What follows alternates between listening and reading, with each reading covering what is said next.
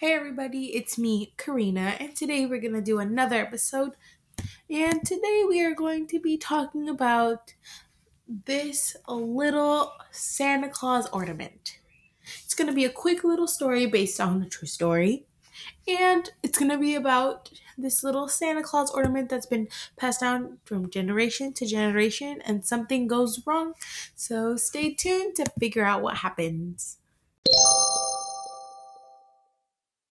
This is the story of a little Santa Claus ornament. This little ornament was made about 250 years ago. It has been passed down from generation to generation and so on. It has been greatly taken care of by every owner and their children and their children and their children, etc. It has been put in a specific spot of the Christmas tree, because their ancestors believed that if they changed it to a different area after time, that something would go wrong. So that's why nobody has had the courage to change it to another side. Now in present day, a little girl, she was a little rebel, she decided to go ahead and try to move it.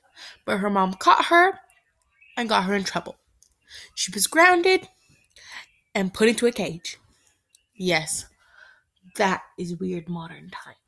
But continuing on, the little girl was saddened, so she turned like a rebel in that cage.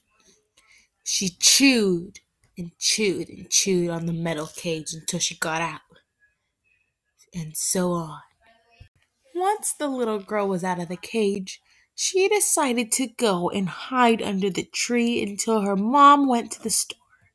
Her mom had left her home alone because she was in a cage and nothing would happen to her. But little did she know that her daughter was under the Christmas tree, wrapped as a present.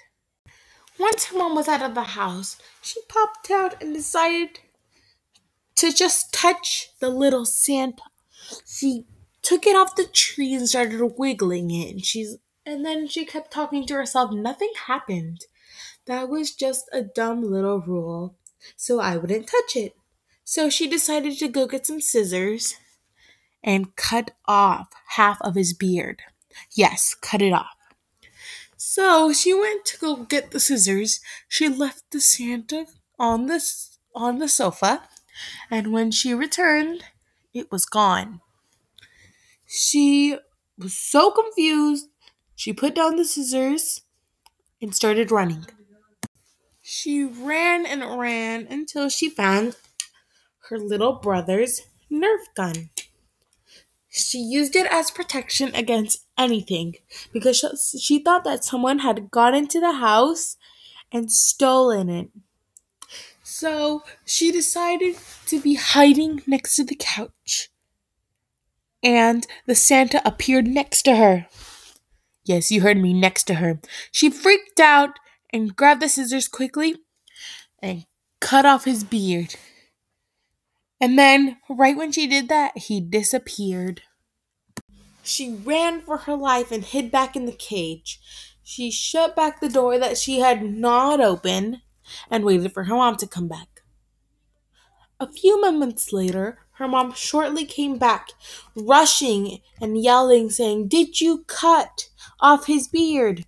Did you move him?" Yelling and yelling. And then the little girl wondered, how did her mom know?